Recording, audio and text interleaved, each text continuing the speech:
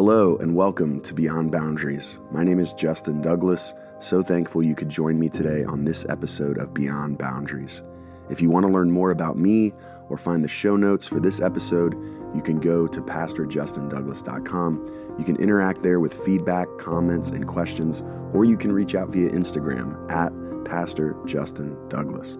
Also, please consider subscribing, rating, reviewing, sharing. It really does make a difference. On this episode of Beyond Boundaries, I am joined by George Haidachuk. George and I discuss the war in Ukraine, Ukrainian culture and history, and George provides a ton of context for what we are seeing daily in the news and in our social media feeds. I feel like I learned a ton about Ukraine talking to George, and I hope this information helps you understand the Ukrainian people and the war a little better. Let's get into it. Here it is, my conversation with George Haidachuk. All right, welcome to Beyond Boundaries. I have George Haidachuk with me. George, you are a doctor and a lawyer, right? Is this correct? Yeah, that is absolutely correct. Yeah. And so, I know you better as my friend Alex's dad, which is kind of cool. So talk a little bit about your background and share a little bit about what you do, who you are, as we kind of get into this conversation about Ukraine. I'm really excited to hear you drop some wisdom on me and understanding. All right. So I just as a qualifier, I'm not a historian. So when it comes to asking history questions, I'm okay with the history of Ukraine. I was born here in the United States. My mom and dad were born in Ukraine, 1920 and 1923. So they lived through a lot. We could get into that a little more as we go. So I was brought up here in the U.S. Even though English is my second language technically, because everybody spoke Ukrainian in the house. Although I did learn most of my English before I went to kindergarten, from my older brother and sister. So I think I rarely ever spoke to my parents in English, and I rarely ever spoke to my in-laws in English to this day. So so it's always been Ukrainian, and growing up Ukrainian in the Ukrainian culture. With Ukrainian scouting organizations, as well as church organizations. Post World War II, as in most eastern cities in the U.S., there was a large immigration from Ukraine, post World War II immigration. Of people that were displaced from Ukraine by the Nazis and fleeing the Soviets as well. So they all settled around a church, basically, in every city. So in the 50s and the 60s, the typical communities were, you have a Ukrainian church surrounded by a Ukrainian community. You have the German church surrounded by a German community. And right next to that is the Polish church surrounded by the Polish community, and so on and so forth. So, and then all the organizations maintaining the cultures and so on. So I was brought up there. My school experience was with Americans, quote unquote. We always call non-Ukrainians Americans growing up, and we do, and we interacted because of churches and organizations with all our Ukrainian friends. So we always had our Ukrainian friends and our American friends, mainly from school or the neighborhoods. But I went to school here, got my got my degree in biology. PhD, and then I did a postdoctoral fellow, and in University of Iowa, and then eventually we came back to Buffalo. And at some point, I was a faculty here, full-time faculty at the University of Buffalo Medical School in physiology and biophysics, which is what my PhD is in. And then went totally rogue one day and decided to go to law school. and got a law degree while the kids were little, dropping them off at daycare and all that. And then kind of moving forward. And one day I found myself in a law firm after I graduated from law school. I still maintained my appointment there while I was in law school and taught the medical students and all that. My research activities went down, of course. And then ended up with the law firm here in Buffalo, Phillips Lytle, that is also has offices in New York and Washington, D.C., and a little bit in Canada.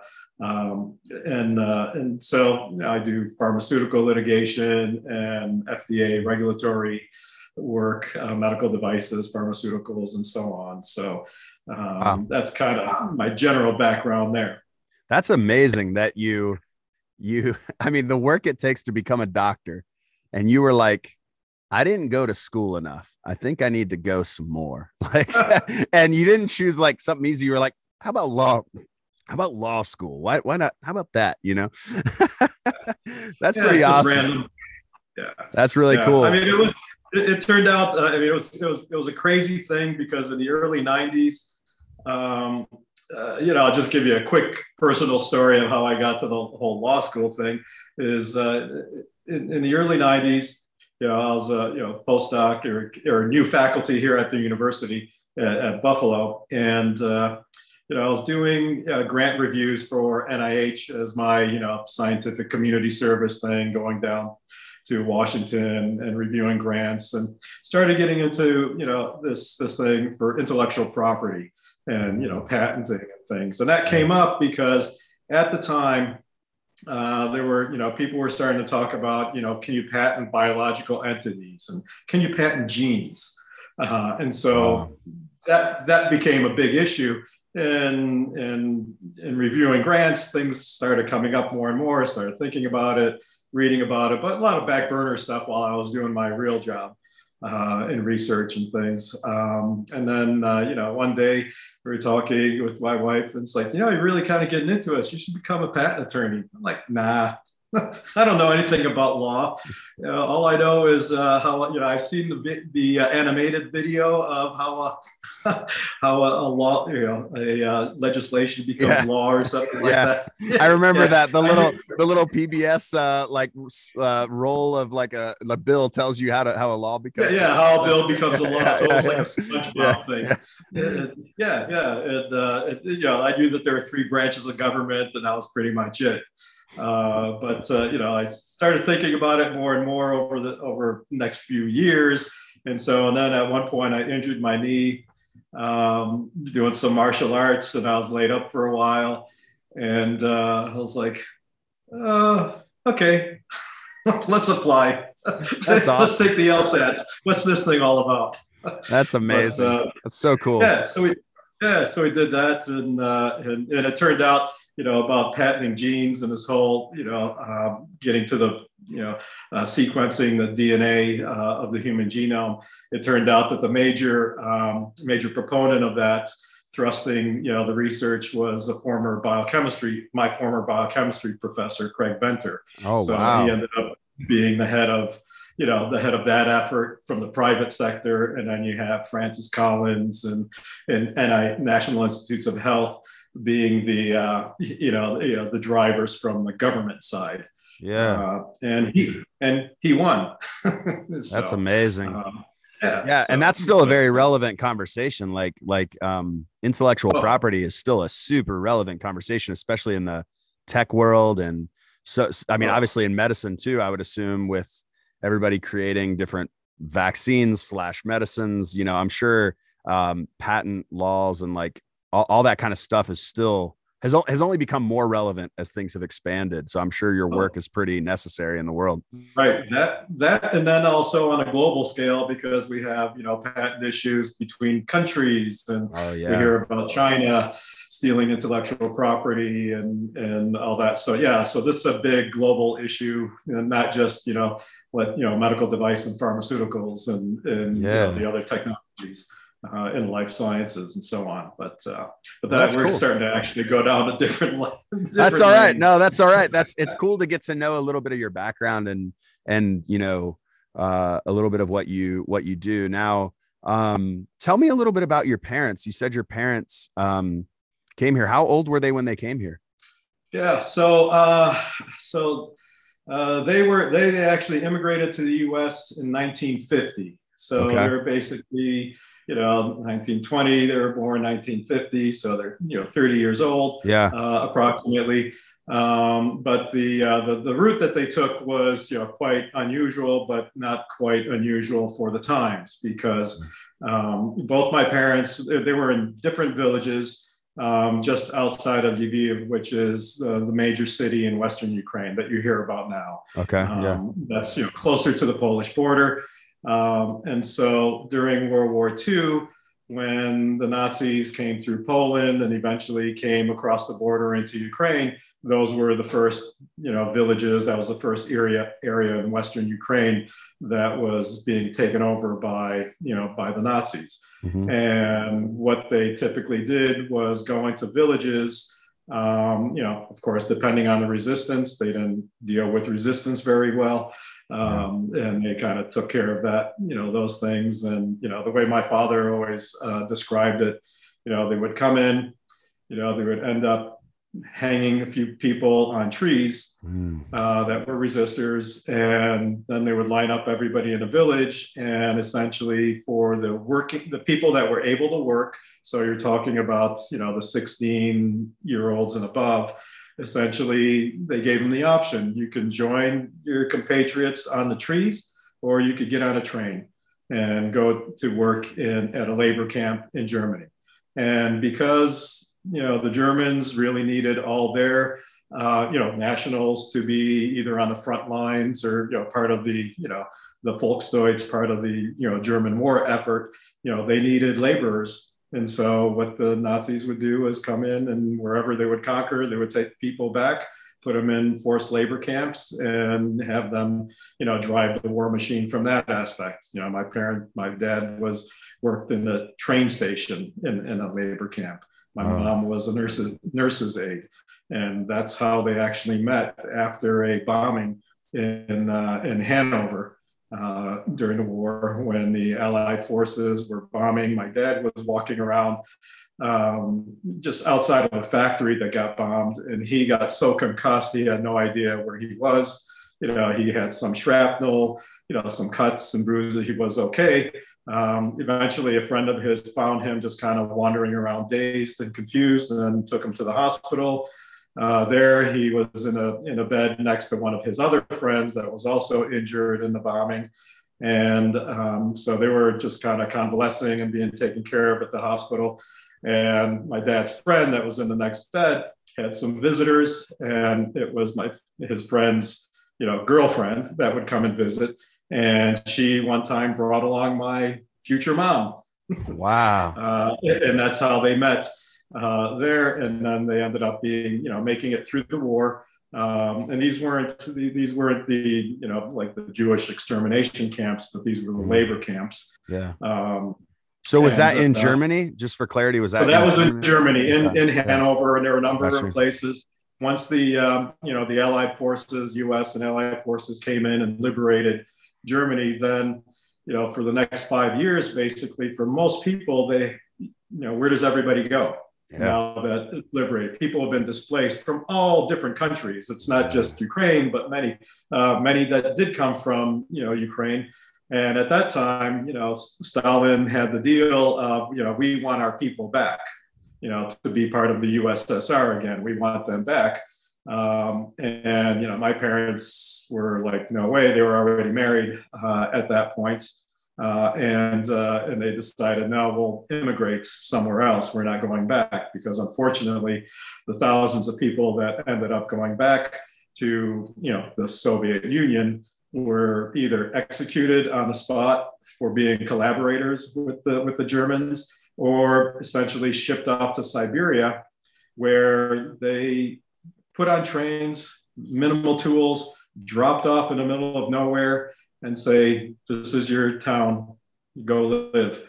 And if you can survive and build a place to stay and live, you're on your own. And many people died there. So This was, in addition to any gulags where, more political prisoners were being sent and so on.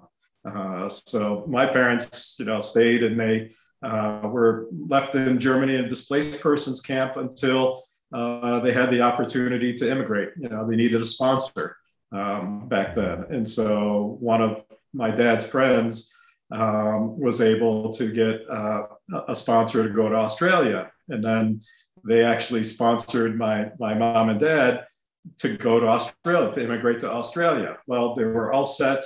to go in a week to get on a ship, go up to the port city and go and immigrate to Australia. But my dad was helping another friend doing some masonry work on a stove and he got a little chip of brick in his eye. He had to go to the infirmary. They put a patch on his eye, and then they basically said after that, the immigration people said, you can't immigrate, you have an injury. Get back in line, find somebody else. So, fast forward, they were able to get another friend that was able to sponsor them to come to the United States. And that's how my family ended up in the United States. And I don't speak with an Australian accent. I was going to say you're this close to being Australian. Yeah, that's pretty hilarious. Wow. So, for those of us who don't know history very well, you mentioned the Soviet Union. At that point, then Ukraine's not really liberated in any way, even though World War II is over.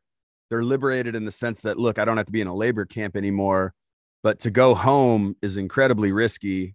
And politically speaking, there's no independence because you're kind of part of this greater union, the Soviet Union. Now, how long did the Soviet Union last, and how long was it like that for refugees coming back?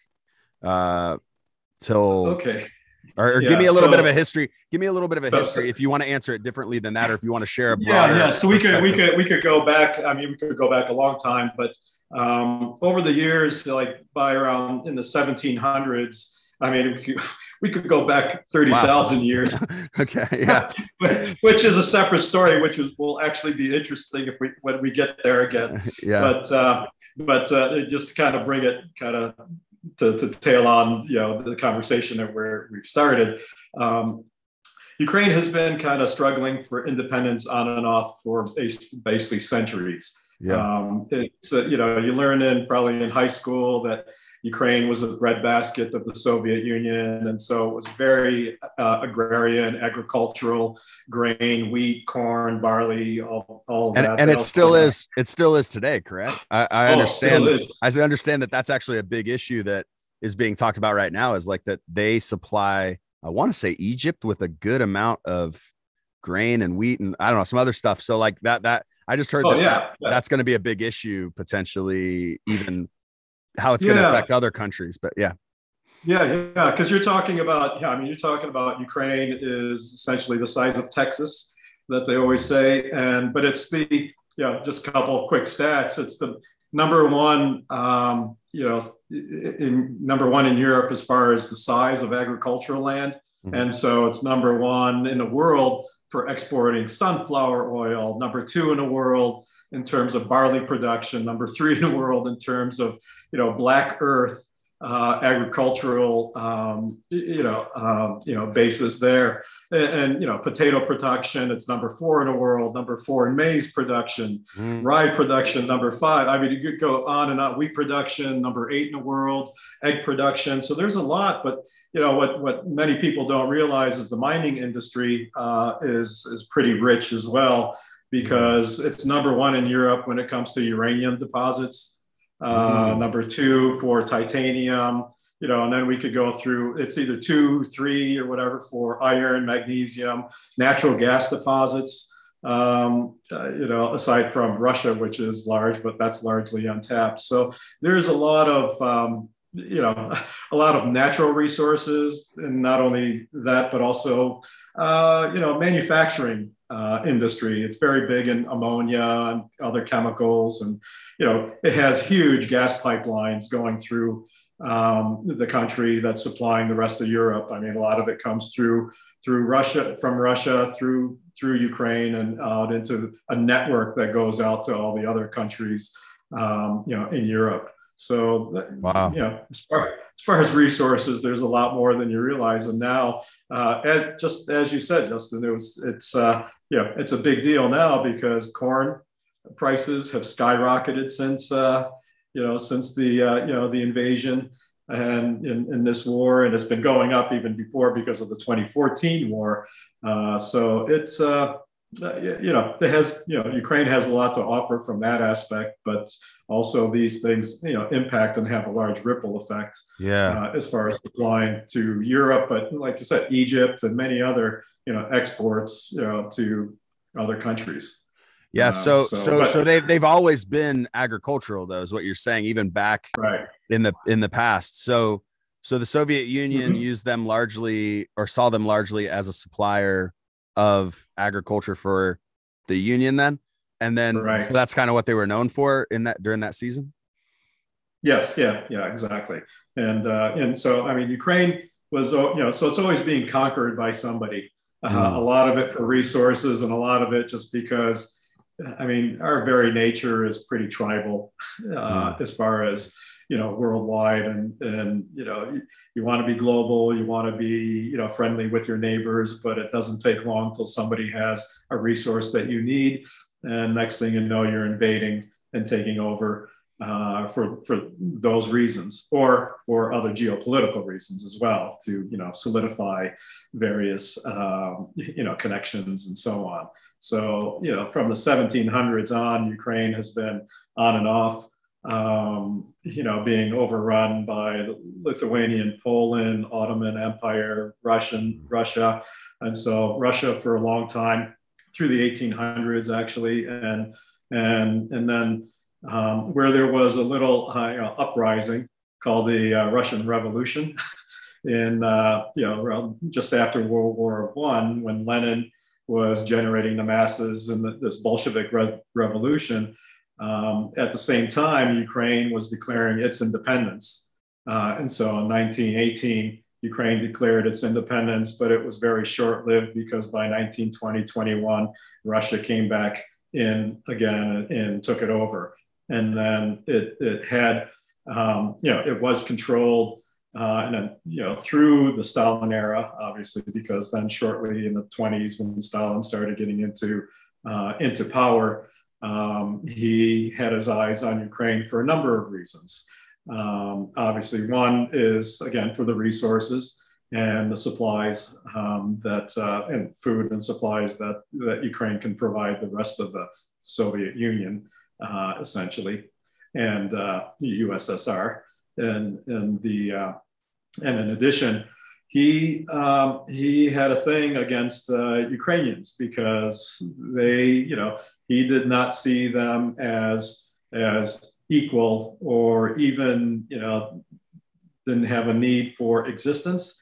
And the reason, or a number of reasons, but one of the reasons was that they were going into this collectivist approach in society, and the Ukrainians were very resistant to that.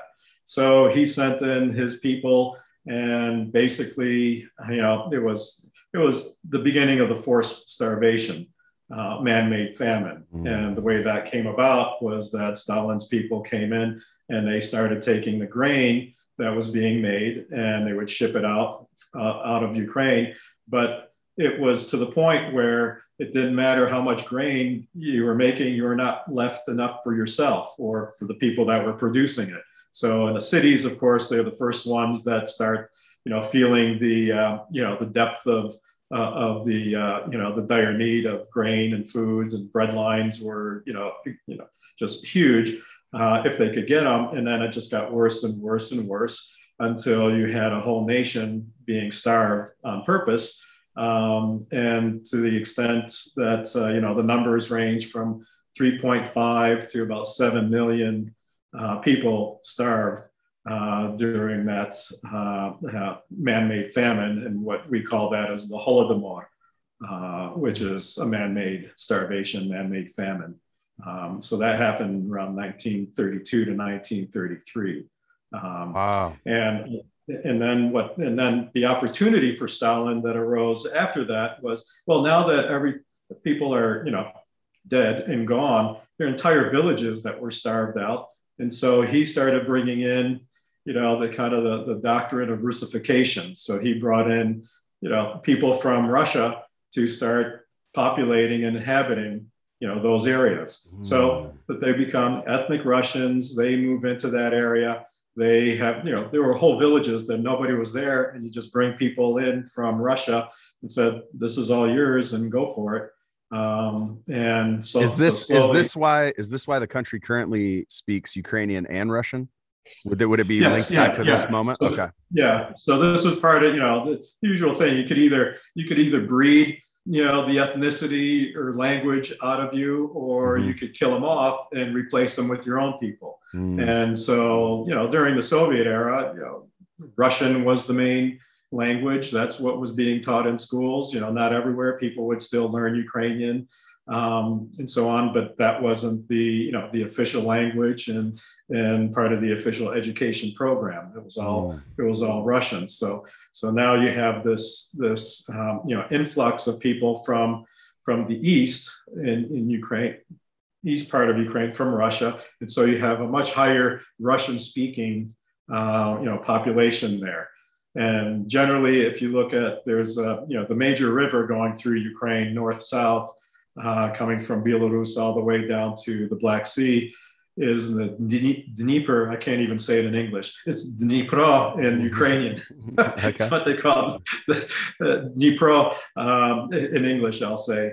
And that's the main river, and largest river in Ukraine.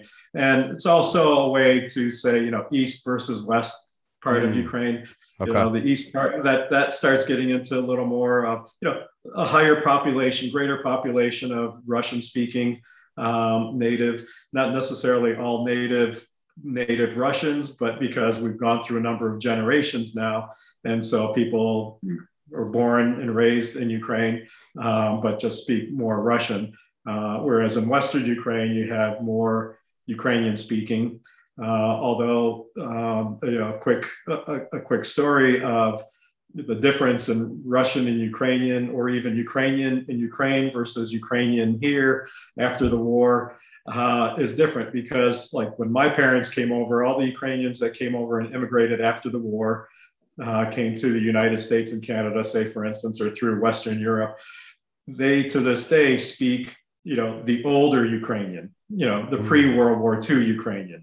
Okay. The post-World War II Ukrainian dialect started changing because of the Russification issue that occurred. And so now you're starting to get more mixing and so on. And so when a lot of friends that immigrated after the fall of the Soviet Union, when in 1991, when Ukraine became independent, a number of people come over. You could tell right away, that they're not, the old Ukrainian, they're more the new Ukrainian. They have slightly different accent, slightly different cadence to their speech pattern, and words, and then some mixing with Ukrainian with a little Russian here and there. But it's still Ukrainian. It just, you can distinguish. It's almost like when you go down south versus a northern, a northeast versus a southern, that kind of drawl. But now you're getting a little mix with Russian, on top of that. So there's a little bit of a twist there.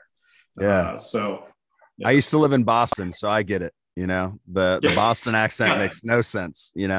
So okay. So you said in the 90s we have independence. And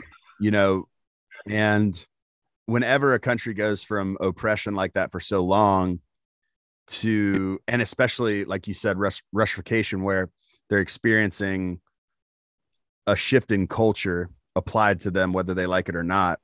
In 1991, when they experience independence, it's not like they're kicking everybody out overnight, like that. They're not going to immediately change cultures, right? So I'm assuming there was a little bit of a process to even know what to do with that independence, as far as like directionally, how tell me a little bit about the politics of freedom in that time, because I would guess in most cases when that happens, there's a lot of different people vying for power and a lot of different opinions that start to rise to the top. And you kind of have your own oppression of figuring out what ideas are going to work, right? Like that becomes the new struggle, if you will. The struggle was for independence, but now we have it. What do we do with it? Which direction do we go? Tell me a little bit about the 90s and maybe even the early 2000s, as far as like how that was working out, what was happening. Yeah. you're absolutely right. There was a big, there's a big change, obviously, with the fall of the Soviet Union. I mean, you had Gorbachev that allowed that with perestroika and the whole issue of going more west, and that became hard, more difficult to maintain the Soviet Union, especially because of economics. You have the Reagan era influence of military might build up, and one of the policies was, we'll build up our military, see if you can stay with us, keeping up with the Joneses. And when you have the entire Soviet regime building up their military, well, their economy was suffering because of that. And so you start having more and more internal strife, and you get the politics, and now you have the communism, and now you're trying to get more close to the West, or at least Gorbachev was becoming more friendly, or had these kind of democratic ideals that were starting to percolate, and so on. And eventually, the Soviet Union broke apart, and then there you have Boris Yeltsin comes in. So from the Russian side, now it's the Russian Federation, and the other 13 republics are now independent. Ukraine is now an independent state in August 1991, and miraculously it became democratic, right? So basically, you took off your communist hat and you put on your democratic hat. Same people, though, were essentially in office, and now they, from being good Communist Party apparatchiks to, now we're going, Democratic. But that wasn't, it didn't happen overnight. Just like nothing happens overnight. We like to compress our history, by the decade or by the century or whatever. But so there was a lot of, what to do, and it was kind of like a Wild West scenario where everybody's on their own. So corruption was rampant. Where are we going to get food supplies, energy? How's the government going to be developed? It's a presidential parliamentary government, the way it's set up. But who has influence? Who is being influenced still from Moscow? Because the ties didn't just kind of miraculously, break and, be free. Moscow still had their fingers and talons basically in everything. And so you did, have, a lot of backroom dealings. And this is, and it's still, there's still issues to this day, not only in Ukraine, but in the other, former Soviet republic, Kazakhstan, Belarus, especially, and things. And it depends how close or how distant you become, or the country has become from, control by Moscow, are you a puppet? And this is really an underlying theme now that's being generated, in Ukraine, and the idea of democratization and more interest and collaboration and wanting to have interaction with the West. Okay, so now this is also becoming a threat. But in the meantime, Ukraine ended up being, in 1991, in August, one day, it becomes the third largest nuclear power in the world, because with the dissolution of the Soviet Union, Ukraine had all the warheads still on their territory. Really? So yeah. So same with Kazakhstan, same with a lot, so with the Soviet Union, when they had their military might and all the nuclear weapons, that was all throughout the Soviet Union, including all the, all the captive states, so to speak. I guess geographically, it would make sense to have those closer to Europe, potentially, if that's like, right, in the sense of like putting them in that spot seems to be more regionally accessible. So yeah. Oh wow. Yeah. I didn't know that. Yeah. So did Ukraine have to give those back then? Is that was there a process for? Yeah. Sorry. Yes. Go ahead. Maybe I'm cutting in early. Sorry. No. This is okay. You're following you're following the script here.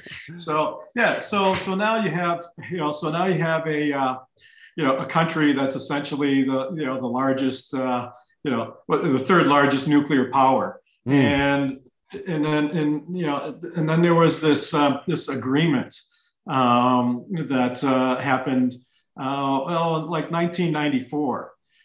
So in 1994, there was an agreement where this was part of the nuclear disarmament plan for the world, right? So the U.S., Russia, England as well, they were all really pushing for Ukraine and any of the other nations, outside of Russia that had nuclear weapons, is to, dismantle their nukes. And that ended up occurring because of a 1994 agreement between the countries that allowed that Ukraine basically agreed to dismantle its nuclear weapons, as long as the U.S., Russia, everybody helps pays for it, helps pay for that, because that's you just don't kind of throw them in a trash, put them out in or bury them or something like that. You have to take them apart, and you have to make sure that the uranium and everything gets processed appropriately, and so on and so forth. But you have this agreement, and the other the other request in this agreement, there was also an assurance that if one of the another country would come in and try to take over, invade, or rule over Ukraine, the parties to this agreement would come to Ukraine's defense. Oh, really? So now this was technically it was an assurance. It wasn't actually a guarantee, which would imply military response, and it wasn't a treaty. A treaty, if it was a treaty, treaties, the U.S. cannot enter a treaty unless it's approved by Congress. So it wasn't, at that level. So, to this day, that every time in 2014, when Putin came in and invaded, took over Crimea. And started to destabilize the eastern provinces in Ukraine as well. I mean, that was a violation of this agreement, same as it is now. However, who came to the rescue? Russia was the one that was doing it. Well, Russia's not going to come to the rescue. What about the U.S.? The U.S. really, didn't come to any military rescue or provide troops or anything, which the Ukrainians were, hoping that would be just as it is now. They want a no-fly zone. They want, NATO to come in and everything like that. This agreement from '94 only provided assurances. So, I mean, the U.S., and this was when, Obama was in, this is in 2014 now, when, Russia invaded Crimea, and started the war in southeast provinces of Donetsk and Luhansk. We provided some military, weaponry. We always hear about, Obama provided blankets and supplies and humanitarian relief and things like that.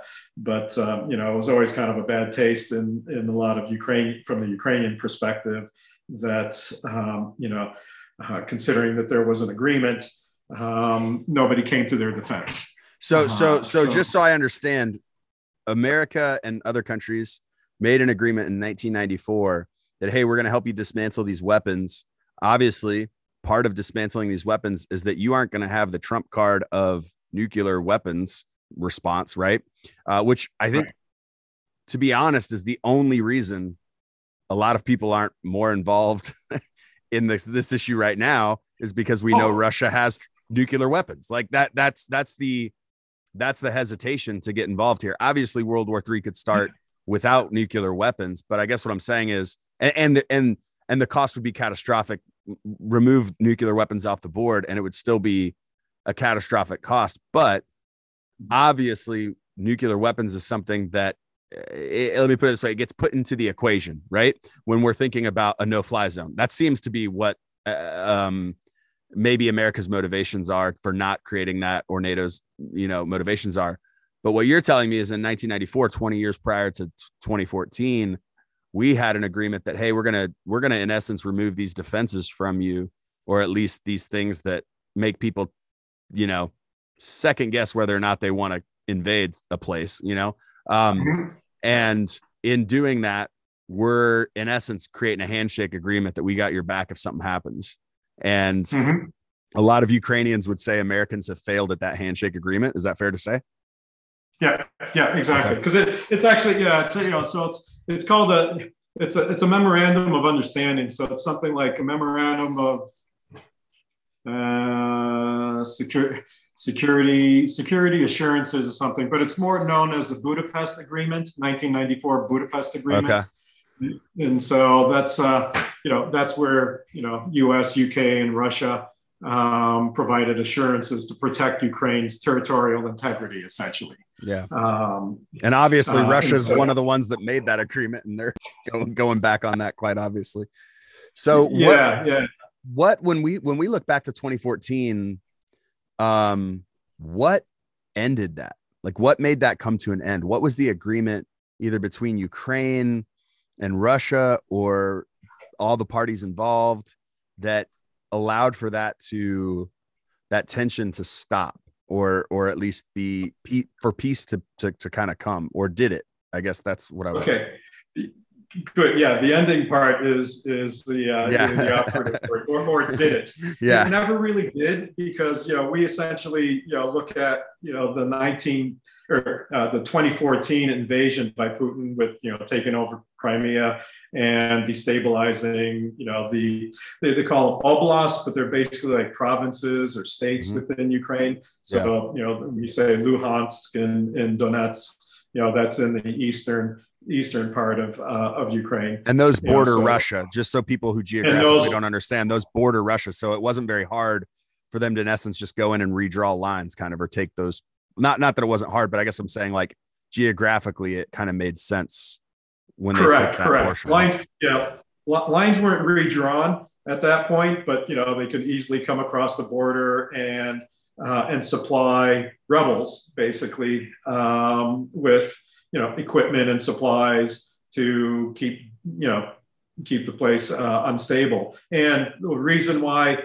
one reason, from Putin's perspective, why you would want to keep, these provinces destabilized or unstable or very Russified, or just in war-torn situation, is that, this is a time, and this has been a time since 1991 with the dissolution of the Soviet Union, where there's always been this underlying force or underlying, idea to eventually maybe joining the West more and more, and to form more and more ties with the West, possibly joining the EU, possibly joining NATO, the European Union. And this was actually one of the triggers, or that's considered one of the triggers of the 2014 invasion, where now you have a situation where more and more people are in favor of joining the European Union. And this again triggered, Moscow, or Putin in particular, to say, oh, we can't have that, because, this is Ukraine on our border. And, we don't want to have another democratic society on our border and basically threatening, Russia's, kind of politics and economy and everything like that. They don't want to lose control. So they want to keep Ukraine as a buffer between, between itself and the Western world. And this is basically, and also a big underlying theme, going forward for everything that Putin's doing and everything that he says he's doing, and the reasons why he's doing this. And so in 2014, when they came over, this was basically, the first warning, or not a warning, but it was actual invasion, and the start of a war in Ukraine, to prevent Ukraine from formalizing any ties with the European Union, because one thing, in order for the country to join the European Union, for instance, you need to have unanimous agreement by all the different oblasts, or all the different provinces within Ukraine. So if you keep a couple provinces destabilized, or rebel rousing, and basically under some threat or actual war, you're never going to have an agreement by the entire country to join the EU. So that alone is mission accomplished. And so you won't have the formalized tie of Ukraine with the European Union. And that was one of the big issues that kind of seemed to force Putin's hand, or at least from his perspective, and which essentially, let's go back to 1960s Cuban Missile Crisis. Okay, random, right? But basically, this is when our administration, JF Kennedy, basically told the Soviets, we will not have you interfering with our democracies in the Western Hemisphere. Stay out of the Western Hemisphere. No nukes, no missiles, get the hell out, or we're going to do something. There's going to be a nuclear, nuclear issue going on here. And this was essentially, the Monroe Doctrine that we were doing, in the 1960s. In a sense, this is kind of a similar, issue of, Putin using his kind of concept of a Monroe Doctrine to make sure that, the West is not invading Russia's sphere of influence, and keeping this kind of buffer. In addition to Putin's, megalomaniac, kind of maniacal, attitude of always wanting to reassemble the Soviet Union, which he always considered that one of the biggest humiliations of USSR, of the Soviet Union.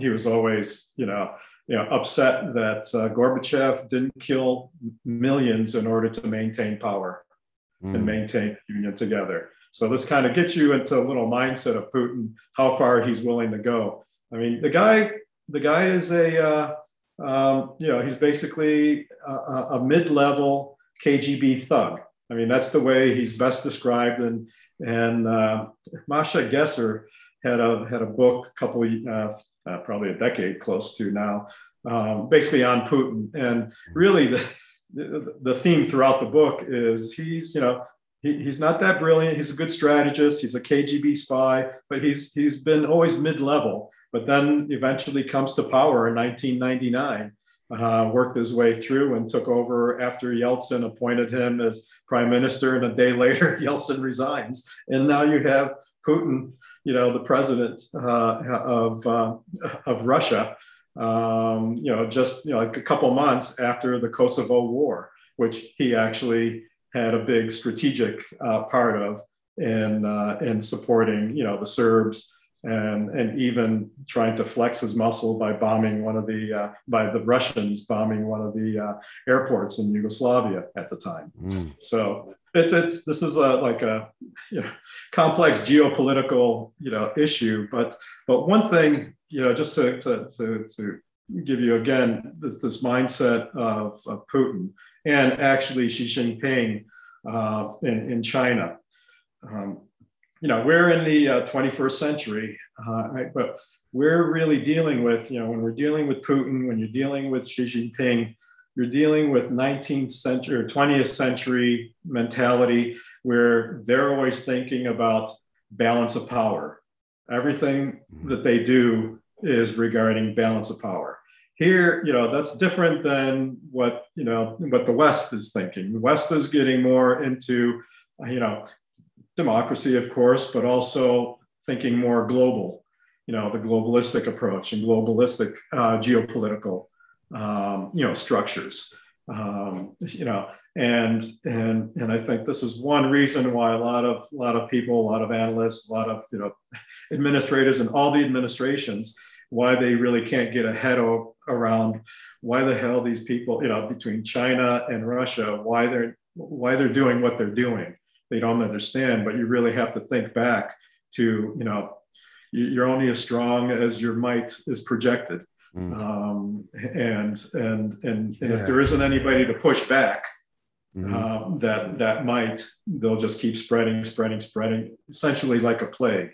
And this has been Russia's playbook since the Ivan the Terribles back in the 1500s. There's also a couple of good books.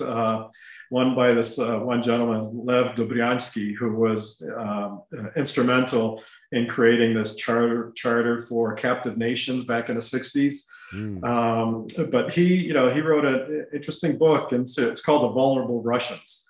And essentially it chronicles, kind of the activity, not just military might, but, kind of the mindset, the propaganda of the Russians.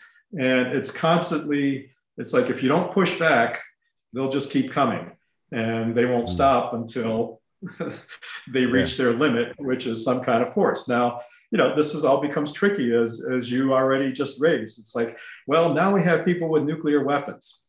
We don't have Ukraine with nuclear weapons, because that's a different thing. But now you have somebody that's threatening tactical nuclear weapons, thermobaric bombings, cluster bombing, vacuum bombings, all this kind of stuff. And, how far is somebody willing to go? And now it's, is it a game of chicken? Is chess being played? How does how do the Russians, how does Putin look at the West?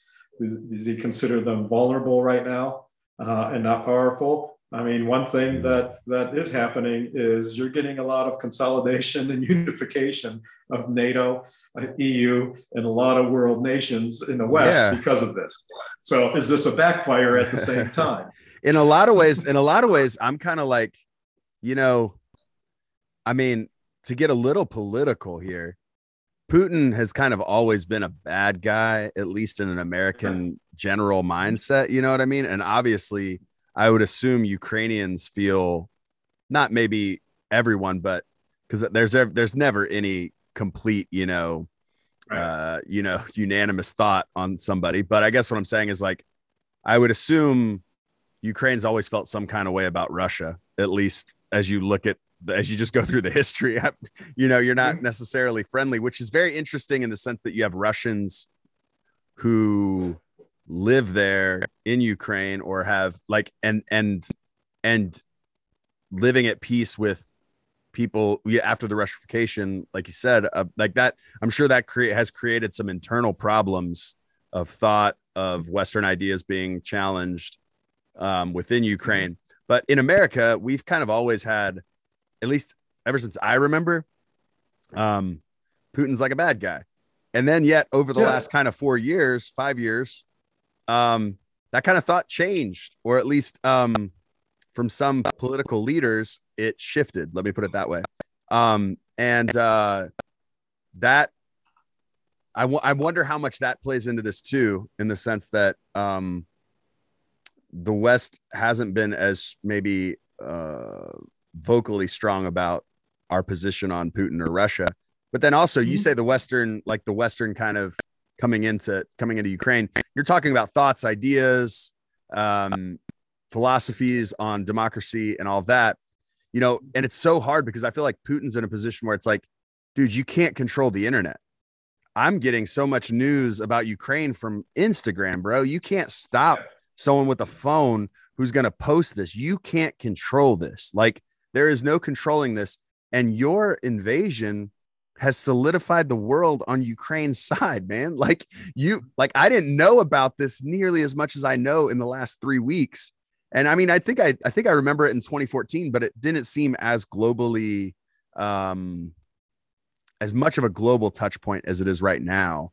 Would it be fair to say there's a much larger scale right now than what they did in 2014, correct? Yes. Yeah, definitely. Because, like nobody really predicted, well, when you look at all the analysts, everybody, like Ukrainians, we'll talk about that in a second. They they didn't predict that Putin was going to come across the border all through he's been building up, his military, of 100,000 and more military personnel along the eastern border, and in Belarus, the northern border, of Ukraine. And essentially everybody thought, or the general school of thought, I should say, was that, all right, he's showing his might at the border.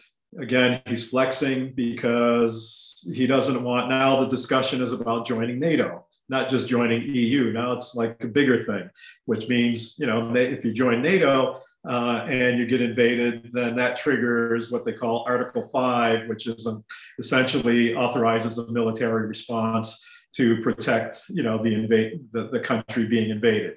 But thought, okay, there's some negotiations here, and all right, we'll stop there. We'll come to the table, and somebody will do something, and we'll say, okay, NATO, okay, Ukraine isn't going to join NATO. So in a sense, again, Ukraine is being used as a pawn in this to keep this buffer zone. And the thing is that when you look at, again, Ukraine as a buffer, one of the schools of thought, which hasn't been very popular, is that, Putin's responses are in response to the West's attack on Russia. Okay, how is that?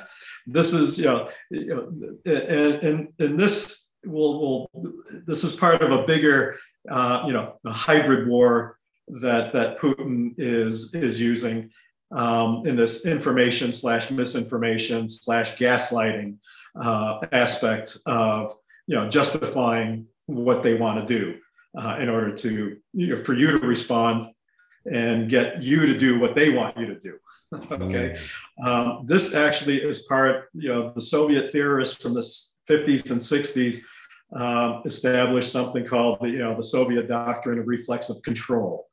Okay. So this essentially is, accuse somebody of something, okay, that is preposterous. All right. And then say, well, I'm just responding to, to what you're doing because you're doing something bad. It's not me doing something bad. I'm just responding to it. So I'm reacting to this, but you started it. And this is kind of the idea, what's happened with, the reason why, Putin came over the first time as well, in 2014. Is this even part of like him saying like, I'm going into Ukraine because we need to denazify Ukraine? Is that yes. That's a great example, right? Of exactly what you're saying. Like, this isn't a problem, but you're pretending it's a problem. And because you control the propaganda within Russia and the media outlets within Russia, you can say that, and it's not going to be challenged necessarily by your base. The world might know, but your base is going to struggle to maybe sift through the information. Is that the fair way of kind of saying that? That's exactly right. This is the same thing and then they're going to be peacekeepers on top of that. Oh yeah. We'll come in as peacekeepers to make sure that nobody is, nobody's acting like a Nazi because the Jewish president of Ukraine, Zelensky, okay, but this is, again, the playbook is the same what they used in Georgia years before that, where they basically invaded Georgia under the auspices of saying we need to protect our Russian citizens in the state of Georgia, the country of Georgia, because they're being attacked by local Georgians, Ossetians, and stuff, and Chechens, and all this kind of stuff. So we're going to go in there and we're going to respond. We're not the aggressors here. We're just defending our people that live there. And this is the same thing. We're going to denazify that, and there's a genocide being waged by the Ukrainians in the provinces of Luhansk and Donetsk on the eastern border of Ukraine with Russia. So we're going to come in there and be the peacekeeper.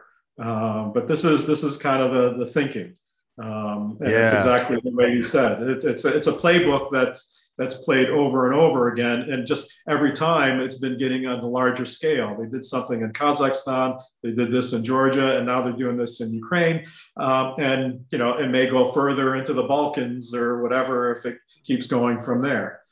So you mentioned Zelensky, President Zelensky. Dude seems like a pretty amazing leader, just from like, I don't know anything about him until the last, like I said, couple weeks. But like, America's like, we'll get you a ride out. He's like, I don't need a ride. He's like, I just need ammo. I just need ammo, man. Don't give me a ride. I mean, you can just see, even when like I've listened to a lot of his speeches translated in English, and like he speaks very well. I mean, I heard he used to be a comedian but I'm like, he speaks very well. He seems to be very articulate. He seems to have a very Western mindset, or at least bringing Russia or Ukraine into the 21st century. Not that, other leaders hadn't done that, but it seems like he is the right leader to bring them into a global, like into something like the EU or into something like NATO. He seems to have an expansive kind of worldview.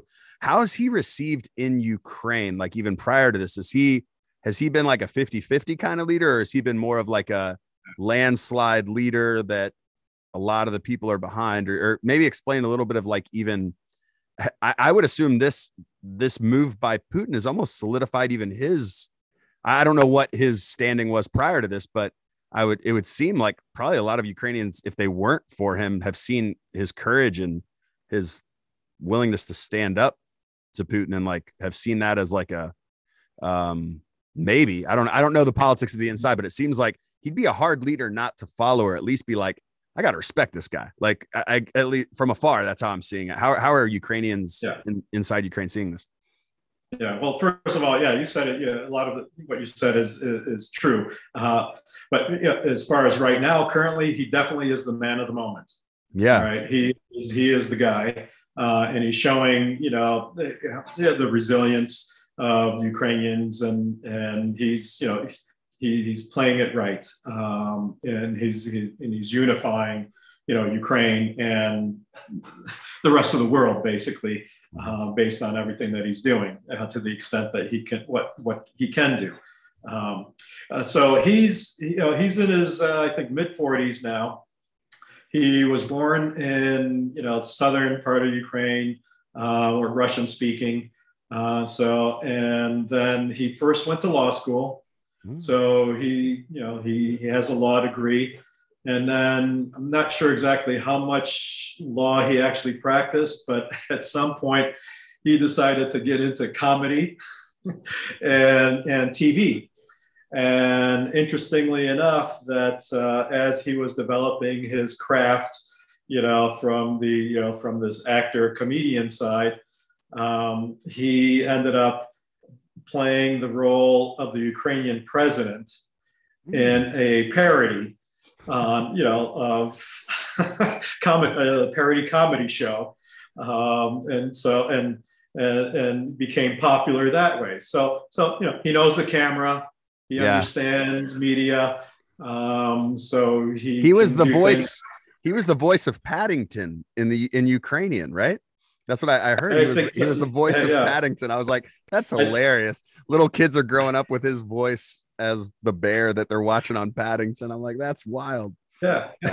But so then he decided at some point to go, to get into politics. And this was a time when, you have this guy. We've had Ukraine has had a number of presidents, and the one president, Viktor Yanukovych, was president in Ukraine in the early 2000s, and he was very much a Russophile and more of a Putin puppet, and with all the trimmings and corruption that goes with that. And when he came up for election, he was going up against another candidate called Yushchenko, and this occurred back in like 20 or 04, or so. And what happened was that, and we'll get to Zelensky, but yeah, no, this is good because I haven't really understood the politics of the 21st century in general. So this is helpful. Yeah, go ahead. Yeah. So what happened was Yanukovych was up for election against this guy Yushchenko, who was much more democratic. And during the election process, what happened was it turned out that Viktor Yushchenko was kind of pulling ahead in the polls of this Yanukovych. And it just became so obvious that Yanukovych was president at that time. But because the polling became so strong, Yanukovych basically shut down the media and the next day declared himself the winner. Okay. So very Putin move, very Putin type move. Yeah. Exactly. And so what would happen? Well, the people get pissed off. Yeah. Right. And what happened was the beginning of the Orange Revolution. So this was just because of what was going on was also worldwide, being looked at under the lens by the rest of the world. There was political pressure, internal, international, such that the government, in the Rada, the government basically, had to hold a revote. And this time, Yushchenko was elected. And so he, beat out Yanukovych, the Russian puppet. And this was, it was a great thing. He was, moving forward with the presidency, but, it was difficult and still had to deal with a lot of corruption. And after 5 years, he actually lost to Yanukovych again. So Yanukovych, came back into power. Swings back, and things swing back and it begins to turn Ukraine back into a puppet state of Russia. So it's taken over societal controls, infiltrating police, military, Russian nationals, and nationalism was permeating through. And so it was, it really put a damper on, the democratic state, moving forward. But eventually, you're going into 2013, and I promise you, we'll get back into Zelensky. No, it's fine. Yeah. No, this is good.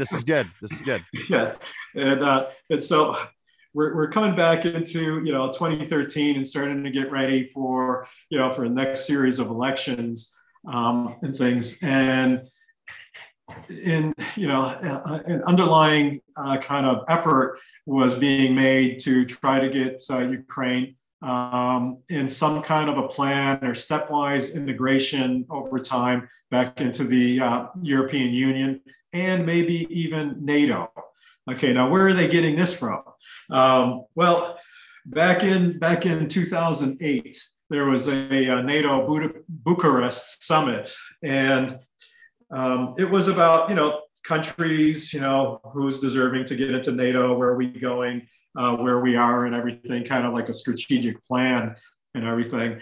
But in there was a really interesting, statement that they ended up putting into, as far as it became a pledge, and the proponent of this statement was the German chancellor at the time, Angela Merkel. She actually put into a statement, and this was debated back and forth, but she eventually, this is a NATO directive, or not directive, but part of a summit, and she put in this statement that said eventually, pledging that Georgia and Ukraine will become members of NATO, but no time frames or anything were articulated or anything, and this, of course, Putin blows a vessel over this, and this is simmering for a while, and this is kind of like, no, we can't do this, so there was this democratic move by the parliament, the Rada, to try to keep moving in this direction. So there were all these undertones going on. And this was also while Yanukovych was president. And again, this is the Russian puppet. And he didn't like this. So at one point, he just announced that Ukraine would suspend this activity. We're done. No, we're having no more of this talk, and instead that Ukraine will join the Russian Commonwealth of Independent States or the Eurasian Customs Union or something like that. So it's basically doing a 180 right away.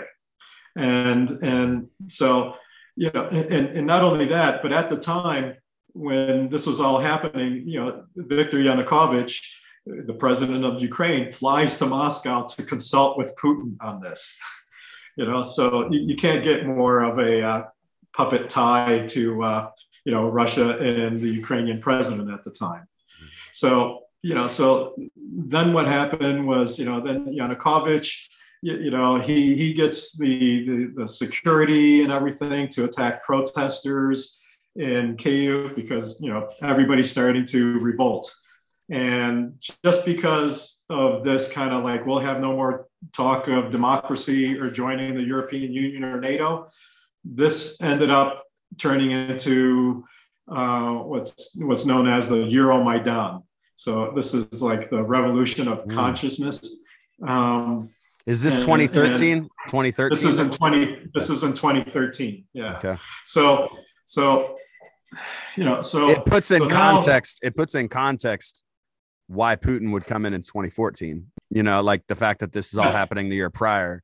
Yeah. Okay. Exactly. So, and Putin's looking at this and he's accusing Ukraine of being taken over by extremists, so now you have, and then what happened, because the uprising, I mean, there's nobody actually died right away. And so that's 2013. By 2014, there was such an eruption and protests all over Ukraine that Yanukovych eventually fled, fled and disappeared essentially. But so beginning February 2014 is when the first deaths actually did occur during this Euromaidan. So you kind of remember, this is before the invasion, before the war started, essentially, by Putin, that nobody was, the Yanukovych and that military started shooting people. I mean, over 100 people were killed over a few days. And these martyrs of the revolution, from this Euromaidan, are called the Nebesna Sotnya, which is the celestial 100. Yeah, so they're known that. So now this is in 2014 now, and you have all these protests because we're not going to be democratic. Ukraine isn't going to be democratic. And you got all this, people are being killed. The world is watching. And, there's all these other agreements and things like that. But basically, Yanukovych ends up, fleeing for Russia. And then, the Ukrainian parliament has to elect new leadership that May. And they ended up electing, Willy Wonka and a chocolate factory owner, the Peter Poroshenko. Okay, because he was a chocolate manufacturer magnate. Okay. Magnate. So that's why we got, things like Willy Wonka and all that kind of stuff. But your guys' politics, your guys' politics in Ukraine are about as interesting as ours over here. This is interesting. A chocolate factory owner.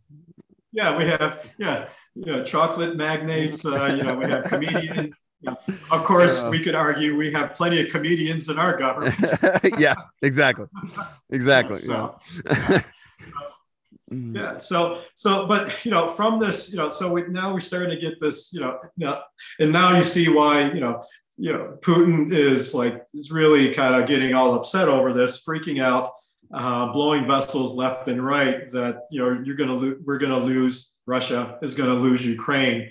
as a sphere of influence because they want to go democratic, and they just ousted essentially their leader, which was my right hand man in Ukraine.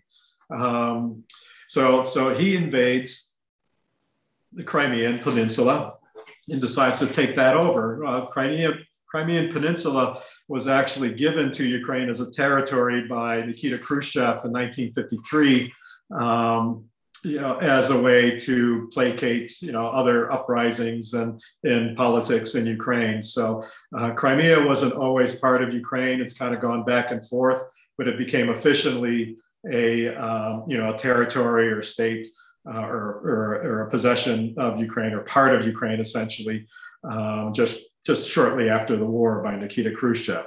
Well, of course, Putin never liked that one either. Yeah. So basically, Putin doesn't like anything that doesn't involve reestablishing, power, solidifying and centralizing power in the old, as the old Soviet Union. He's losing influence. He's losing power, and he responds by asserting his power and dominance, is what it seems like. That it seems to be a reoccurring theme that, like, a little bit it's of power. All balance of power politics. And it's a matter of, who can you control and what can you control? It's not, can we get along and can we make a deal? It's mine, it's my ball, I'm taking it, or you can't have it, or I'm going to blow you up type of, attitude. So how long does the chocolate factory guy stay in power? How long does he make it? For a few years. Yeah. For a few years till 2019. Okay. But so now you have this war going on, in eastern Ukraine. Essentially, it's a war. You could call it a military operation, as Putin would call it, or actually he never admitted. Okay, so that's actually a critical point. Even if you remember during the the initial invasion in 2014 of the Crimean Peninsula. If you remembered some news reports that a lot of the invaders or occupiers did not have country insignia on their uniforms. They essentially were little green men. Okay. And these were Russians. Yeah. And so this gives, this eventually allows, this plausible deniability. I didn't have my look. So egregiously implausible. Yeah, exactly. Yeah. Everybody knows what the F is going on. Yeah, exactly. Yeah. But he's playing this. I don't know who's doing this, and we're not doing anything in eastern Ukrainian provinces. Those are local uprisings. I can't help it if they want to do, but we're happy to protect them if necessary.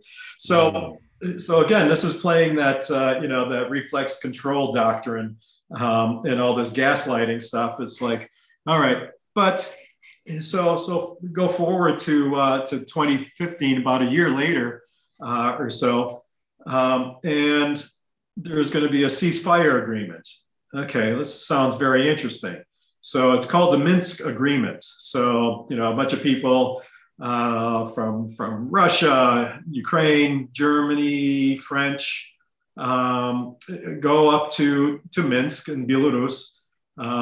And trying to seek peace, essentially, in areas of Ukraine that were taken over by these pro-Russian separatists the year before. Okay, so this is again that Donbass region and the Luhansk region that are being occupied, and the idea is to get some kind of a peace agreement or at least a ceasefire, and they were able to agree on a ceasefire.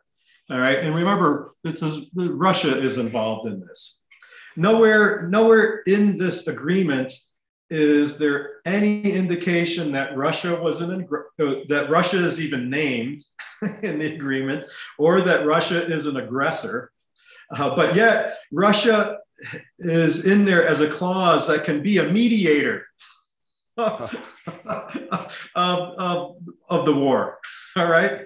So again, this comes back from these little green men that have no country insignia, and Russia is not admitting to anything, but they're happy to protect, or it will mediate the any problems that occur in that area. So I mean, wolf and hen house and all these kind of metaphors that that you can say, it's just bizarre that it's kind of a meaningless agreement in a sense, because there's this I heard the other day or previously this this joke, what do you call when two nations send in troops, tanks, armaments, and and military ordnance against each other, and they call it a ceasefire. This was what the essentially the ceasefire mounted out to be. And that's happening now. That's happening right now, where they're agreeing to these ceasefires, and then all of a sudden there's not a ceasefire, and you're seeing people that are trying to evacuate get gunned down in the middle of what was supposed to be a ceasefire. I mean, so this is not the same playbooks being played right now, even. Yeah, exactly. Yeah. And so what started in 2014 has never really finished. Okay. So you have it just de-escalated. It just de-escalated a little bit. It just kind of, well, yeah. It just stayed kind of local. Okay. If you stayed to those eastern provinces, eastern oblasts of Luhansk and Donetsk, kind of already, Crimea was taken over. All right. That's the end of that. But there's constantly this, Russia supplying these, these pro-Russian, separatists, just to keep it going. And we're talking, 14,000 people died in that, in the initial part of that war. I mean, this is not, just a skirmish. Yeah. Or so. But it's just as you say, as you observed, it's that same kind of playbook. We're always responding to something. We're never the aggressor. We have all this kind of, deniability of ever being involved in everything. And it's just, the West is being very diplomatic all the time. Nobody really calls them out, and nobody really puts up a strong resistance from the West. Sanctions are more. They put some sanctions before, but, which is a whole whole other thing. But what happened is in 2019, you have a comedian that wants to become president. And so he ends up, Poroshenko is out, there's always this undervailing,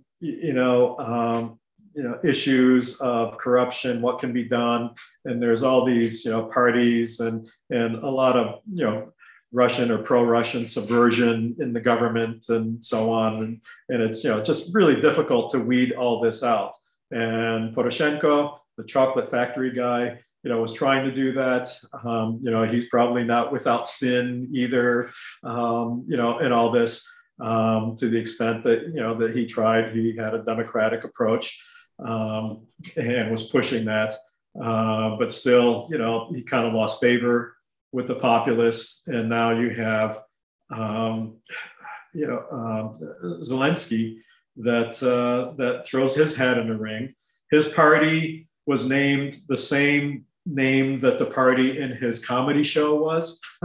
So it's you can't make this stuff up.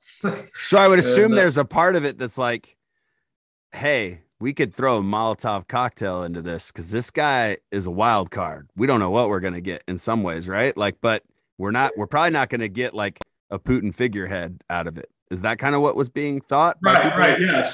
Yeah. So his line, he ran on the line of, anti-corruption.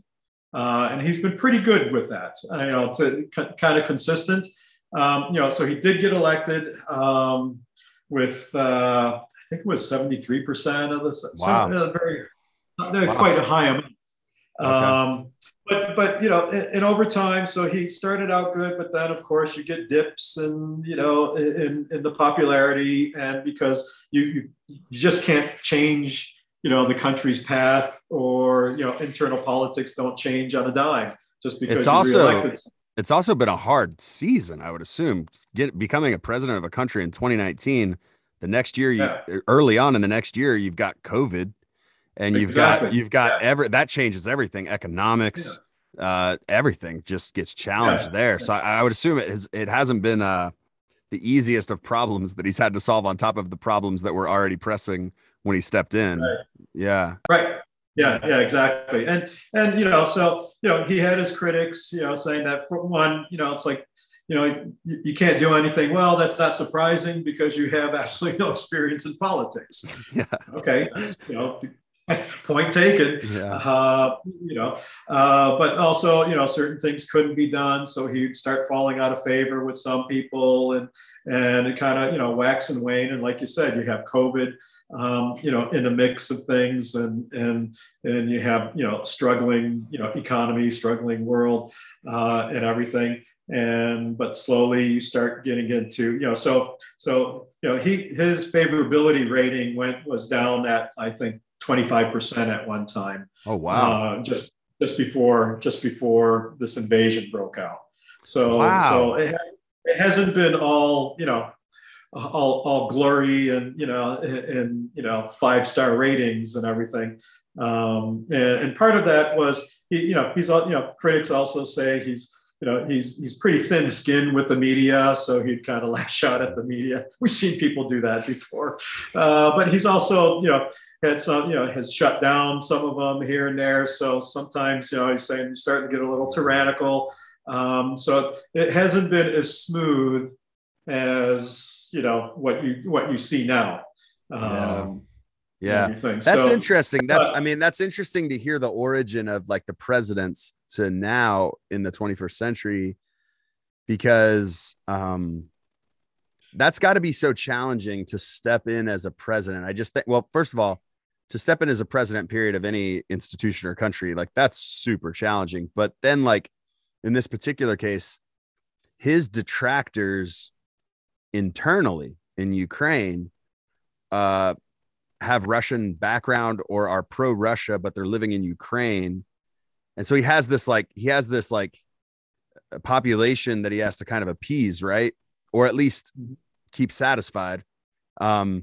So like the more Western he goes, while that might seem like a very popular thing to me as a Westerner, obviously, there's probably a good amount of his own country that's struggling with that concept or struggling with that direction.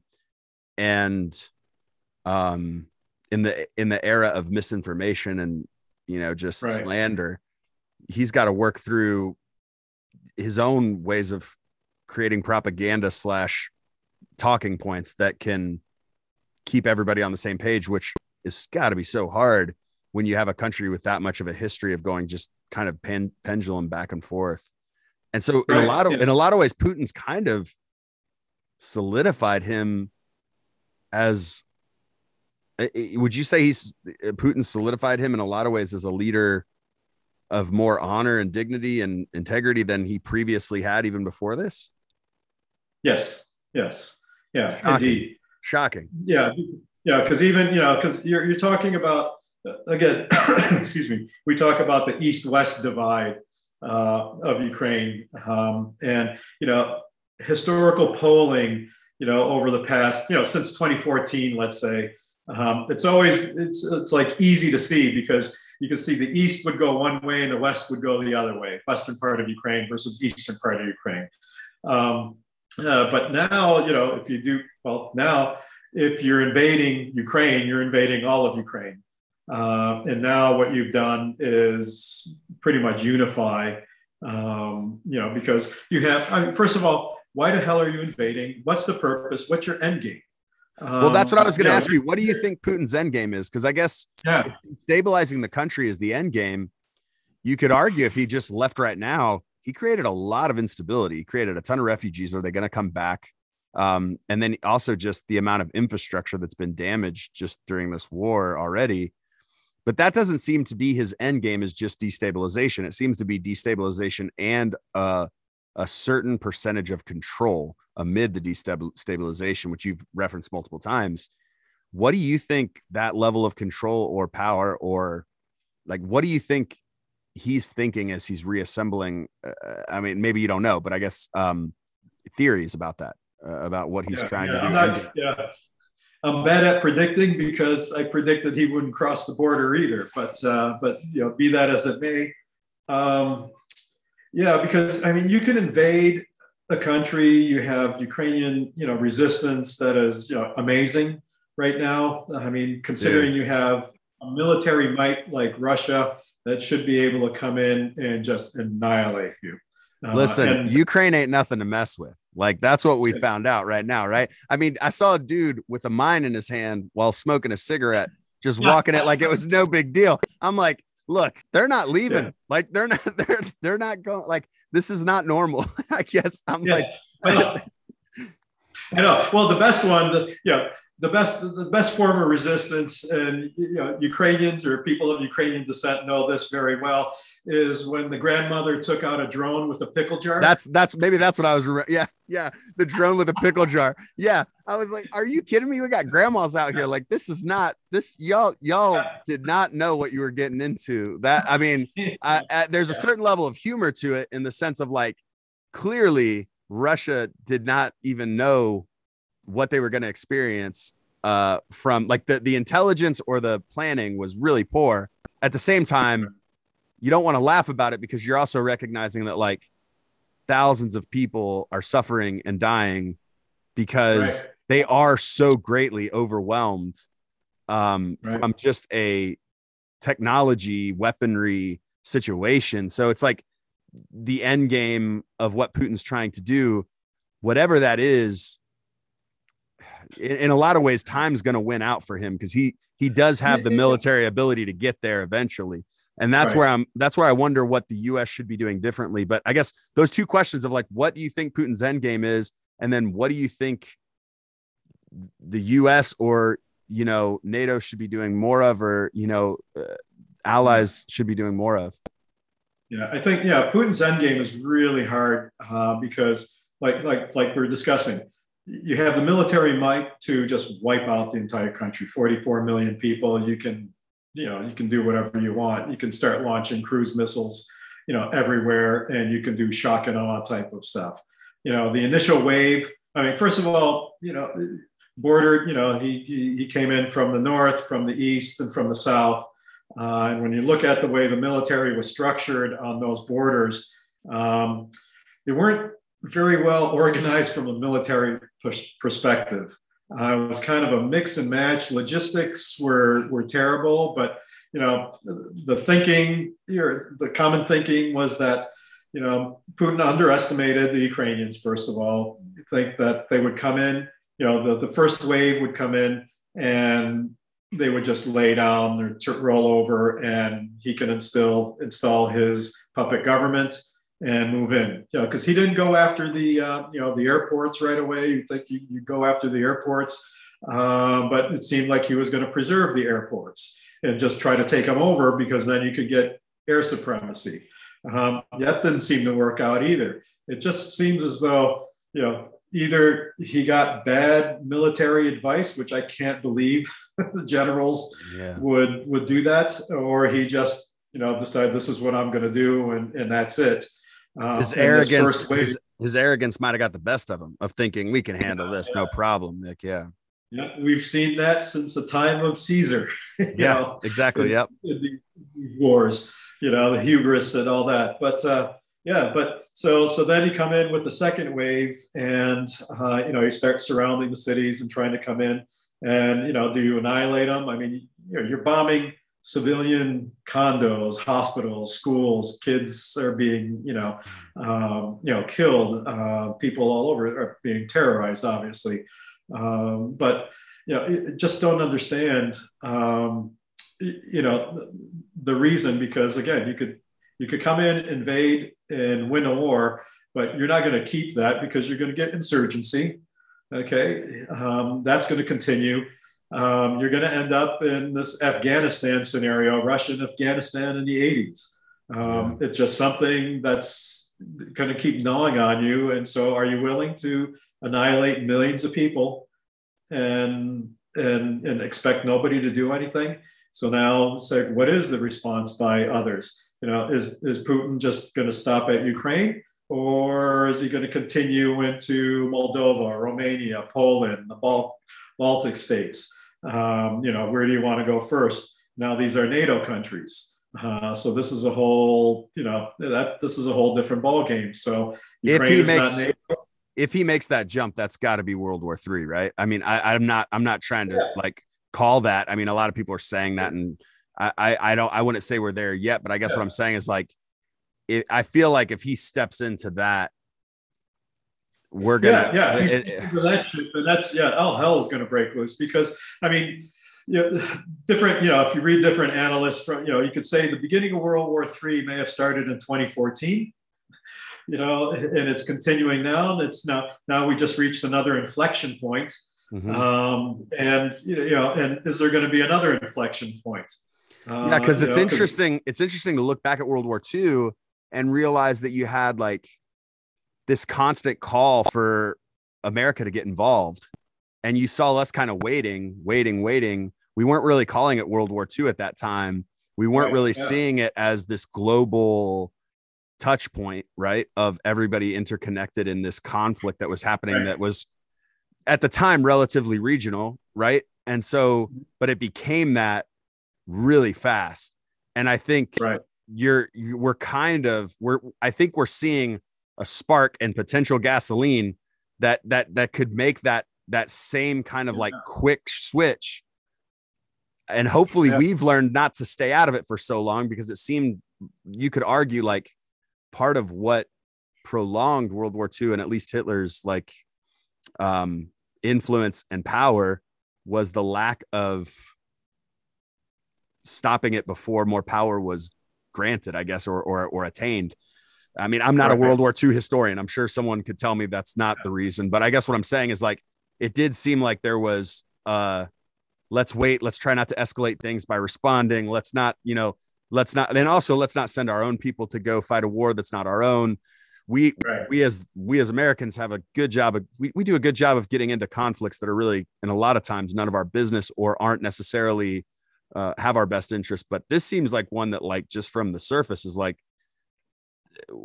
what do you think America should be doing beyond sanctions? Should we support something like a no-fly zone? Well, this is like the tinderbox scenario here, because because all you need is for one Yahoo or some inadvertent interaction. I mean, they could be flying by next to each other or something in the air, and accidentally hit each other or something. You could have somebody fire on somebody, and then that just goes from there. You could even have this.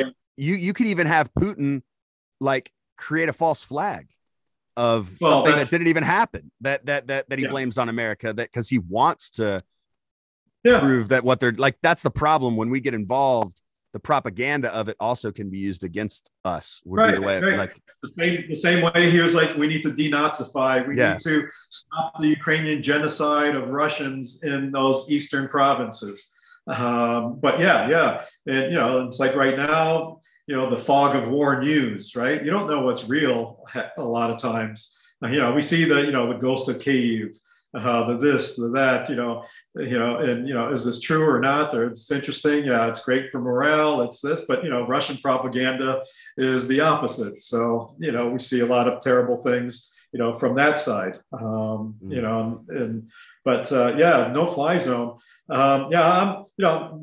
I'm very, very hesitant about a no-fly zone, just because it seems like it would be such a quick trigger for something to happen. What U.S. and the West is doing now, and I mean, we're talking Germany now has turned around. We have Portugal helping. You have a lot of countries. Italy is on board, and of course Poland and so on. Poland wants to supply some MiGs for the Ukrainians, and a lot of the armamentarium, military ordnance, and everything. Well, realistically, a lot of this is all U.S. one way or the other. What I heard was Poland's going to supply some things, and including aircrafts, and then we are going to backfill Poland's aircrafts. In essence, we're not going to supply Ukraine the aircrafts. Yeah. Poland supplies Ukraine the aircraft, so we're not, and then we'll backfill. And it's like, okay, like whatever. Yeah. I mean, I guess that exactly. works. Yeah, Poland is brand new stuff. Yeah, exactly. Poland's like upgrade. Okay. Yeah, I think it's interesting, the kind of like chess of it all, of like sanctions, financial, all of that, and the impacts that's having, and then like what the, you know, because I don't know that we have any way of escalating beyond potentially being in a tinderbox situation from where we are right now. Like, I don't know what support we can give beyond these creative ways of providing weaponry that doesn't potentially create this tinderbox. And if he keeps going past Ukraine, it's like he's stepped right into the tinderbox at that point. Like there's no way to avoid it. I don't think. It's very interesting times to see all this happening, and it must be like shocking to you, or maybe not shocking, but like this is your, you know, motherland. Like this is your home. Yeah. And we haven't really personalized this too much, except at the start with your parents, but like to personalize it, you have probably friends and family there currently, right? Are you in contact with friends and family that are in Ukraine right now? Yeah. I have some family that's actually, they're close to the Polish border, near Lviv. So they actually headed to Poland to visit friends even before the official, you know, before all hell broke loose the other week. So we found that. I'm in constant contact with all my, you know, Ukrainian friends. I was just in Rochester over the weekend for a large donation drive of supplies that's going to a lot of the refugee camps and going to Ukraine. Same thing is going on here in Buffalo, New York, and I was Rochester, New York, since you're in Pennsylvania. Yeah. And, but and everybody has the stories of well, first of all, most of Ukraine did not think that there was going to be an invasion. It's like one of my friend's cousins, just the week before last, they headed out to Paris for like a belated honeymoon, thinking, everything's fine. We'll just come back. It's all good. Nothing's going to happen. Surprise. But there are many people that are going to the Polish border or the Romanian border now and dropping off their kids.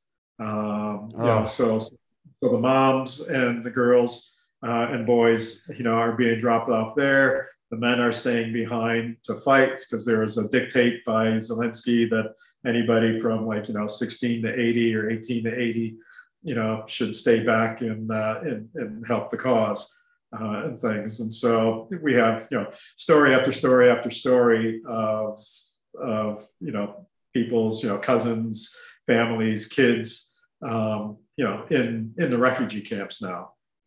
Or some of them are able to come, they're already being put on planes, either from Poland or moving on to Germany and coming to the US. But then a lot of them that are coming here already since then say, we don't want, US is nice, but this is our home. We shouldn't be forced to leave our homes, our homeland, the rest of our family. And, this is like, talk about disruption of your life. This is not, it's time to immigrate and move on and, go west, young man type of, approach. This is kind of like, get out or you may die. Very traumatic. Very traumatic. Yeah, this isn't, no plan. No. Yeah. Wow. So we've talked a lot about a lot of things. What's something that someone listening can actually do? Because one of the things that's very difficult when we look at the world is, and I feel this all the time, I feel so powerless. I just want to curse. There's really it's just like, there's nothing I feel like I can do.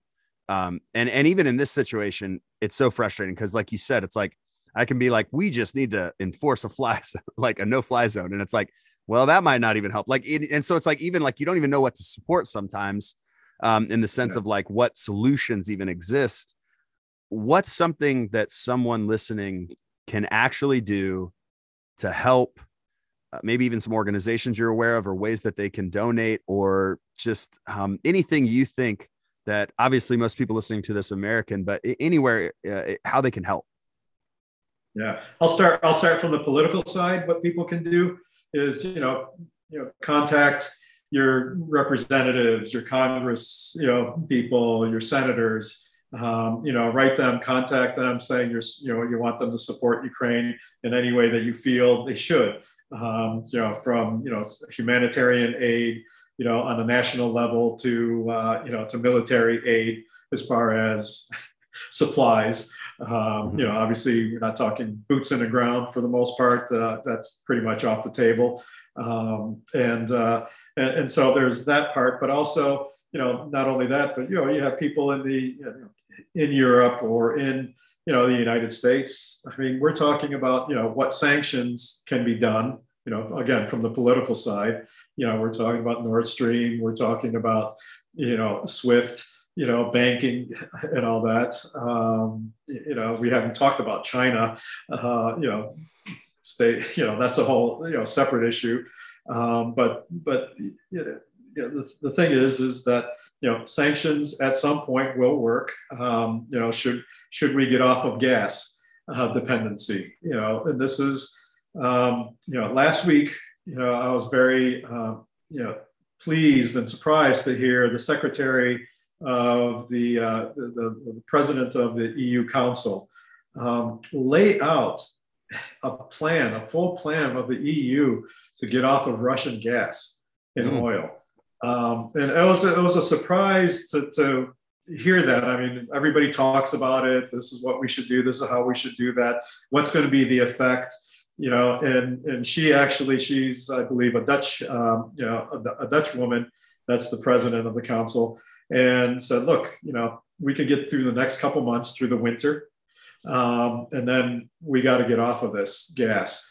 Germany has to, Italy has to. And if it means, we're trying to get other sources, are you going to go to OPEC? Are you going to go to Iran? These are also questions, where else do you get it?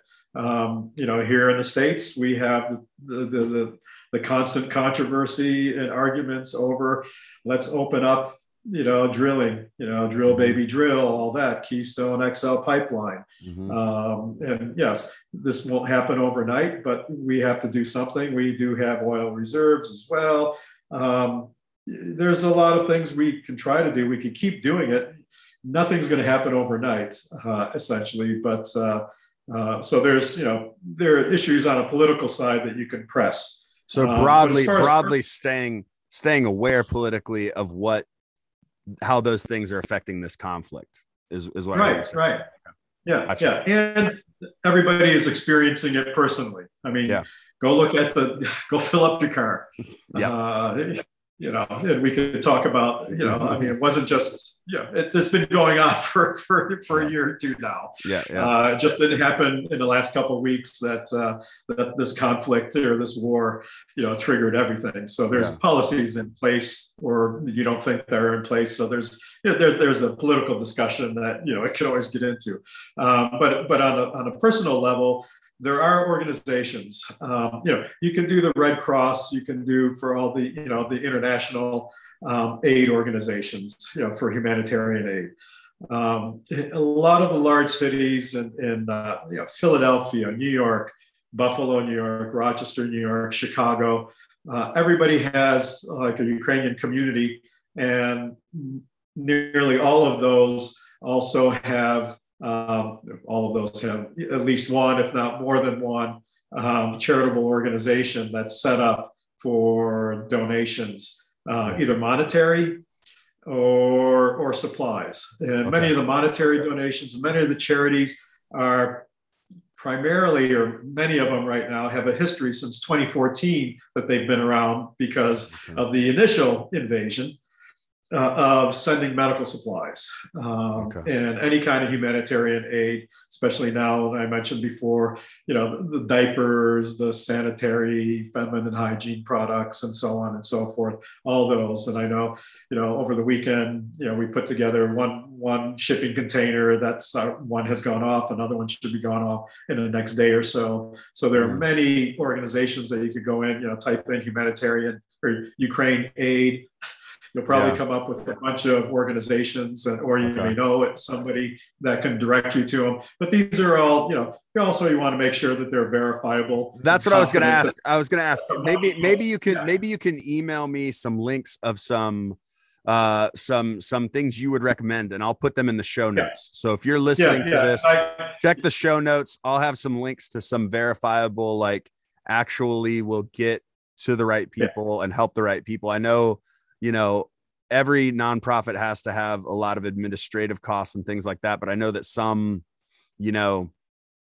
a very small percentage of what you give actually goes to help, and it's going to a lot of other things. And so you might know of some things that are very, legitimate and aware of what the needs are on the ground too, maybe a little more connected to, Ukrainian heritage identity and things like that, to where they kind of understand the conflict better, see, where all of these organizations are mainly, 501c3, not-for-profit, tax-exempt things, and the monies and everything is everything's above board. But like I said, you're confident that either money directly goes, toward buying supplies or supporting, shipping and everything like that to get it there as fast as possible. So I'm happy to send you, a number of those. George, this has been really awesome. We've talked almost 2 hours, and I'm incredibly thankful. I'm incredibly thankful for your time. Is there anything you want to say before signing off? Like any final thoughts you want to leave with people who are listening or watching? Sure. I'll say some from what I said. I'm a scientist. Also, I'll give you a quick little story on going back to who inhabited the lands of Ukraine back 30,000-50,000 years ago and stuff. And so there are a lot of people, Trypillian people and civilizations that were there. But a few years back, 2015, there was a paper in a proceedings of the National Academy of Sciences that did a really good genetic study of remains of people from 30,000 years ago. And basically they were able to trace the Irish heritage back to originating or coming through Ukraine. So we Ukrainians and Irish have this kind of genetic mix in there because the settlements there in southern Ukraine were very similar, and that may explain why we like potatoes. We like to sing and dance and maybe imbibe a little occasionally, but that's just but that's actually a very bona fide study. They're looking at genetic migrations, because a lot of that comes from from Persia and the Iranian subcontinent and so on. So a lot of people come from there. But really, the big thing is to maintain awareness, help where you can. Again, through either personal donations or supporting any kind of relief or governmental things. And of course, you want to pray for the people in Ukraine, because there's a lot of people that are suffering, dying, and will still suffer and pass because of some crazy man that nobody understands really why what's happening is actually happening. George, thank you so much for your time. Thanks for being on Beyond Boundaries. I think this was I learned a ton today, and I think the listeners learned a bunch. So thank you so much for being on. I'm really praying. Yeah, go ahead. We also have this trident. Tell me about that. Yeah, it's quick. Yeah, because I put it on. That was a jersey I was wearing to the Sabres game yesterday. That's awesome. But yeah, so it's a Ukrainian hockey jersey. But the trident is something you see in a lot of places. It's basically the coat of arms or the symbol of Ukraine, and it is in a sense of in a form of a trident. And it's it's a little more animated and stylized, but it actually has a history back to the late 900s. By one of the first, by actually one of the first princes that came from the Norsemen and from the Scandinavian countries, and ended up occupying in what became Kievan Rus. And he actually brought Volodymyr Veliki, Volodymyr the Great, actually ended up bringing Christianity to the Ukraine in 988, but he also developed that symbol of Ukraine, and it actually has 4 letters in it, Ukrainian letters in it. It's a V-O-L-A, V, but in Ukrainian it's a B. So it spells out voya, which in Ukrainian means freedom. Oh wow! So that is actually spelled out in that stylized trident. And that's so really cool. This is what the Ukrainians have been struggling and striving for millennia. Yeah, and it's constantly somebody's trying to take over somebody, but that symbol is you'll tend to see that, and so that's a symbol of freedom for us.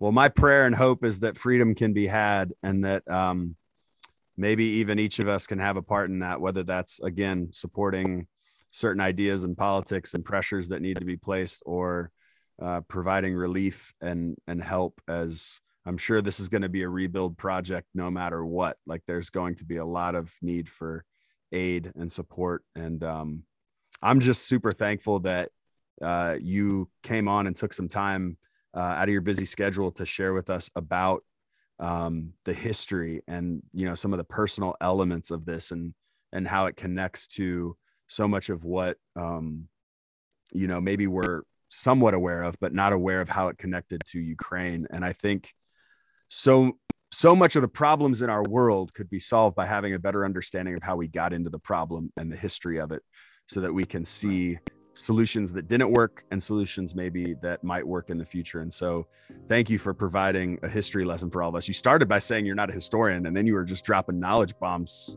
for 2 hours. So you clearly know your history, but thanks for being on. I really appreciate it. Well, thanks for having me. I really enjoyed this, Justin.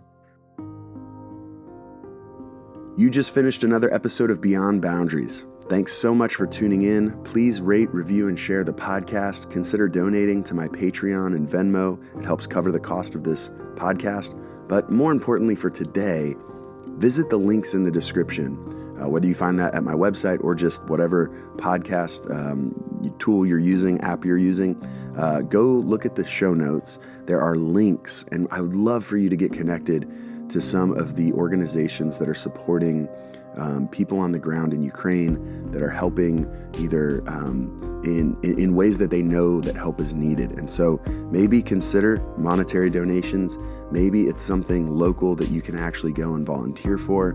Maybe it's just a word of encouragement that you can pass along to the work they're doing. I don't know the position you're in and the help that you can provide, but I'm confident you can do something. So please don't just listen and fill your head with knowledge, but at the same time consider the skills and tools and resources that you have and how you can help this war that's happening, that is affecting all of us. And so hopefully there's a way you can get plugged in, a way that you can help resource somebody to just aid this, because we need to be the type of people who don't just see suffering, but instead, when we see it, we desire to bring remedy and help and care to those that are going through suffering. So hopefully you can click on some of those links, connect to something that maybe connects to you.